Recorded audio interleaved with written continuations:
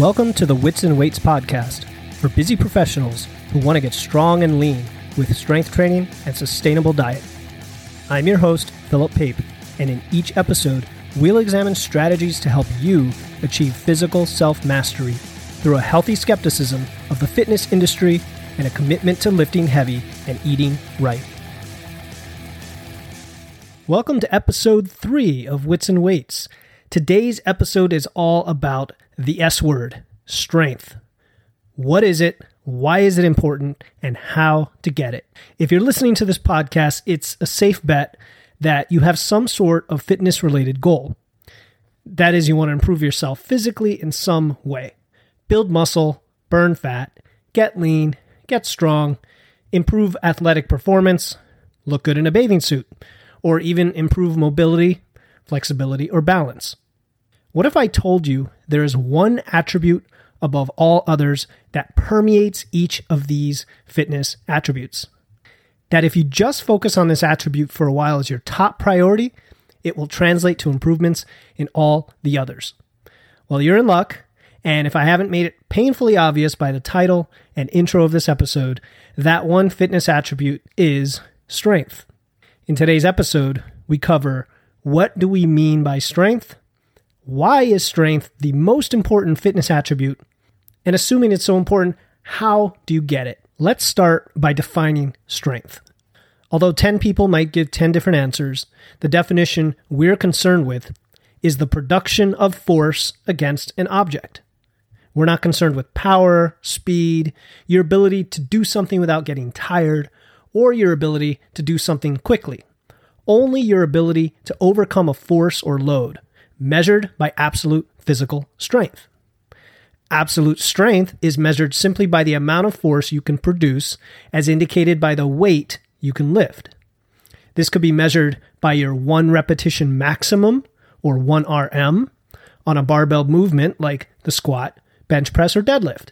Or it could be measured on other movements, like the overhead press, the barbell row, or any number of exercises across multiple numbers of repetitions, whether 3, 5, 8.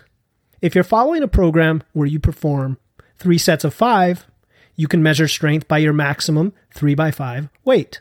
Once more, strength is simply your ability to exert force on an object, and we'll measure that by the weight on the bar. Having defined strength, the next question is, why is strength relevant? In Starting Strength, Mark Rippetoe writes, quote, "Physical strength is the most important thing in life. Our strength, more than any other thing we possess, still determines the quality and quantity of our time here in these bodies. A weak man is not as happy as that same man would be if he were strong." End quote. Andy Baker wrote that, quote, "Strength is foundational to a better life. There is no instance in life or sport where stronger isn't better." End quote. These may sound like exaggerations, but my personal experience has shown me, time and again, that strength is so much more important than people think. Once you have it, you realize the physical and mental doors it opens, let alone vastly improving your health, fitness, and longevity. Unfortunately, the vast majority of so-called fitness programs, from CrossFit to boot camps to Orange Theory to P90X and many others, attempt to generalize across multiple fitness attributes without focusing on any one in particular. For example, CrossFit claims to improve 10 attributes: cardiovascular and respiratory endurance, stamina, strength, flexibility, power, speed, coordination, agility, balance, and accuracy. Yet the physical reality is that all of these attributes have a common baseline in strength. Although many of these programs recognize this fact in their descriptions and guides, they don't prioritize strength above all else. I personally was stuck in this hamster wheel with a generalized fitness approach for many years. When I finally prioritized strength, that is, my ability to handle greater and greater loads on the bar, everything else related to fitness became easier and progressed more quickly. What is the first thing that comes to mind when you think of the benefits of strength training? For many, it's getting big or jacked, but building mass like that takes hard work and dedication over a very extended period. In fact, strength has a cornucopia of benefits that almost make it seem like a magical elixir. And for many who've worked to gain strength, that's not too far from the truth. In the Barbell Prescription, Strength Training for Life After 40, Jonathan Sullivan wrote that, quote, strength training can slow, arrest, or even reverse many of the degenerative effects of aging. Loss of muscle and strength, brittle bones, floppy ligaments, dysfunctional joints, and the decline of mobility and balance, end quote. Now that sounds like the fountain of youth to me. According to the Fitness Wiki, here are 10 more benefits of building strength. Improved ability to manipulate or move objects in day-to-day life, including yourself. Increased bone density, reduced risk of osteoporosis. Improved balance and reduced risk of falls. Reduced symptoms of arthritis, back pain, obesity, heart disease, depression, and diabetes. It can improve cognitive ability in older adults. It can improve blood pressure, triglyceride levels, HDL cholesterol. Can reduce the risk of cancer. Broadly reduces the risk of injury, can help maintain joint flexibility, and improved ability to control weight gain through increased calorie usage. For athletes, strength can correct muscular imbalances, prevent injury, increase power or explosiveness, and increase muscular endurance. Whew, what a list.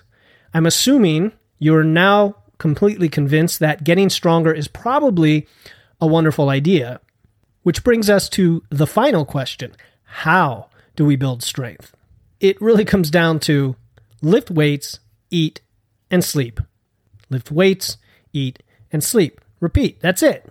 But I would be doing you a disservice if I left it at that because, as we know, a lot of things can be simple, but they're not necessarily easy.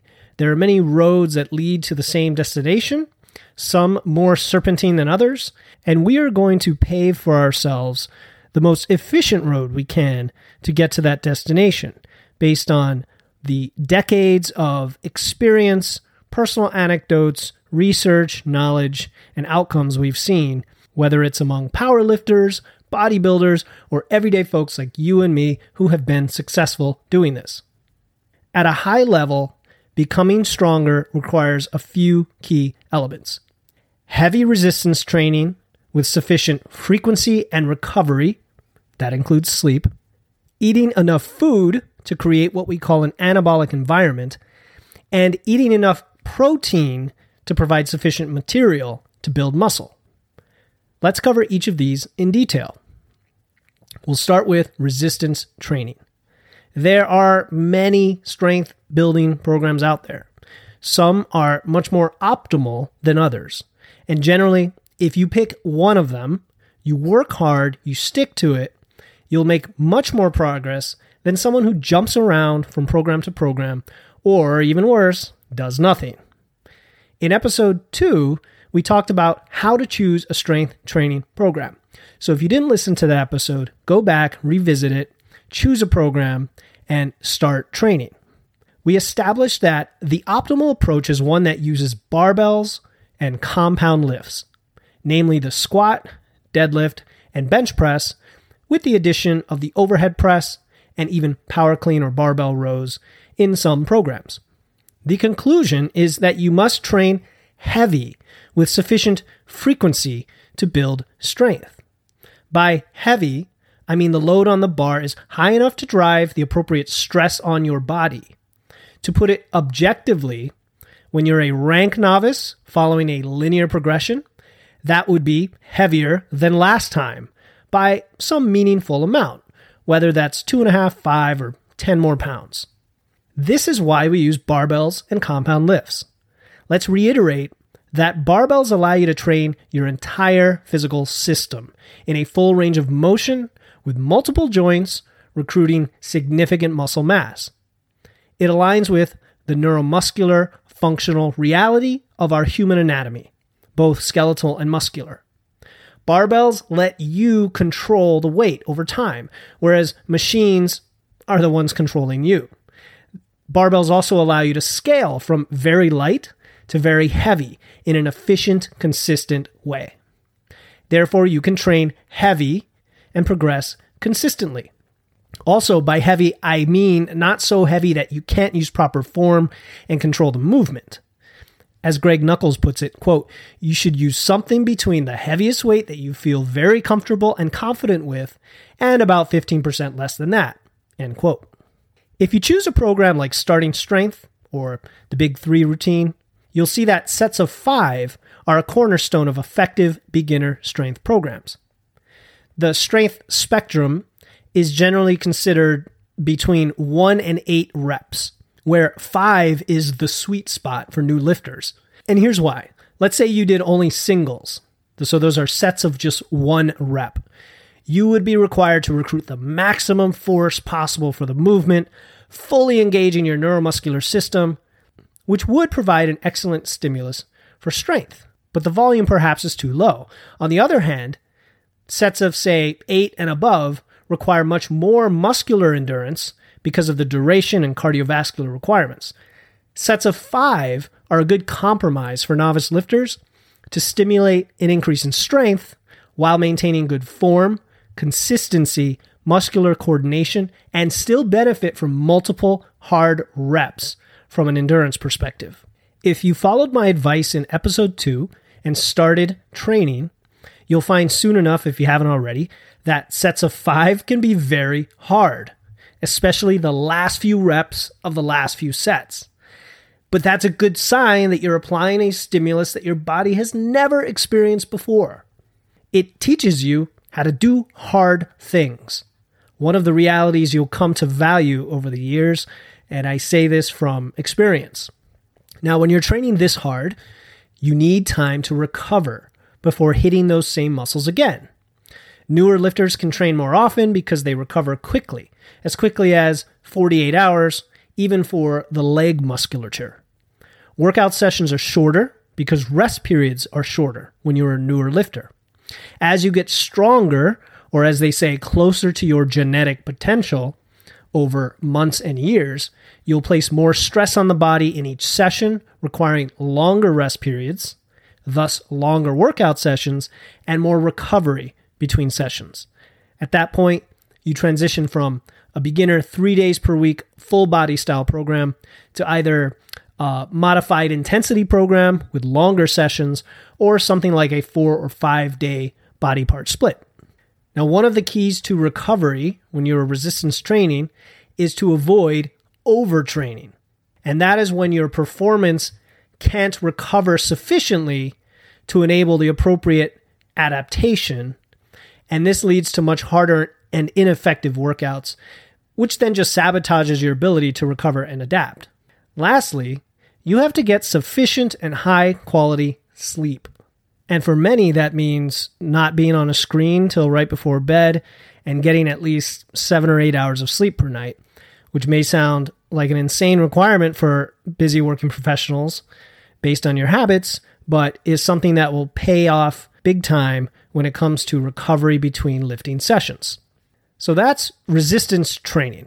That is how we build strength in the gym. And we'll be talking about many more details behind lifting, training, rest periods, and so on in future episodes. But the next thing I want to talk about is getting enough food and getting enough protein. Now, maybe you didn't think we would talk about diet today. And it's true, today's episode isn't the diet episode. But it's a fact that your body's a system, and building strength requires lifting combined with the right kind of environment from a food perspective so that your lifting actually pays off. So you have to eat enough food. It's a fact of biology that to build muscle, you must be in a caloric surplus, even if you're a brand new lifter who's able to build muscle while losing fat. A caloric surplus is simply taking in more energy through your diet than your body burns each day. The easiest way to tell if you're doing this is by the weight on the scale. If you're gaining weight each week, you're headed in the right direction for packing on muscle and taking advantage of that new training program of yours that you're working so hard at. Let me go on a little rant. If you think you can't eat enough or gain weight, I want you to get out of your head all the silly nonsense about being a, quote, hard gainer or having a, quote, fast metabolism. These aren't real. They're just excuses to avoid eating enough. If you are a human being, your energy system is ruled by the law of energy balance. We'll get into much more detail on this in the next episode, which will be an exciting one full of useful information and plenty of myth busting. But for now, just accept the fact that if you start training hard to build strength, you must eat enough to be in a caloric surplus. No excuses. Part of eating enough is also making sure you get enough protein. Even if you're eating enough calories, you'll need a sufficient amount of protein within those calories. They can't be all fat or carbs. Protein is required for muscle protein synthesis, or put simply, gaining muscle mass. Now, how much protein is enough? This has always been the debate, and this subject has been exhaustively researched in recent years. The consensus seems to be that around 0.8 to 1 gram of protein per pound of body weight is a good target, with no need to go much higher than 1.3 grams per pound, despite all the bro science out there suggesting that you need hundreds of grams of protein per day, bro. I personally shoot for 1 gram per pound each day. It's a nice round number, and if you fall short, you're still well in the ballpark. What does this look like? For a 200-pound man, that's 200 grams of protein per day. For a 150-pound woman, that's 150 grams. Now, this might sound like a lot. This might be hard if you are not used to it. So stay tuned for our upcoming episode on diet and nutrition, where I break down a plan of action and some ideas for getting sufficient protein. But for now, look for ways to get closer to this target of 0.8 to 1 gram per pound, starting with things like meat, eggs, and dairy. All of this leads me to a concept called the stress recovery adaptation model. Stress recovery adaptation, which neatly captures much of what we just talked about. First, you apply a new stress to your body with very heavy weights at moderately low reps. We're talking the 1 to 8 rep range, but primarily around 5 for most of the effective beginner programs. Second, you give yourself enough time to recover by resting, sleeping enough, eating enough, and getting enough protein. Finally, your body then adapts as a protective survival mechanism to handle a slightly higher level of stress next time. Next time you go to the gym, you have a new baseline, and you should be able to lift a little more weight. And it does this by increasing your neuromuscular strength and muscle size, but only if you gave it enough fuel, rest, and sleep to recover. Stress, recovery, adaptation. The magical formula to building strength. All it requires of you is hard work, dedication, and consistency. Now here's a bonus tip. Even if your goal is just to have a better physique, just to look good, you must have a baseline of strength to grow big, dense muscles and support your ability to handle heavy enough, high rep exercises if and when you wade into the bodybuilding and hypertrophy world. You can't just jump in and start doing hypertrophy in the 8 to 12 rep range and hope to gain much muscle mass. You have to lift heavy and gain strength first. Let's recap today's episode. We covered a lot of material, but I think it's important to understand deeply that which might become the foundation of your health and fitness for the rest of your life. My goal on this podcast is to help you become a highly educated, informed consumer and practitioner, an independent thinker, unbeholden to so-called fitness experts.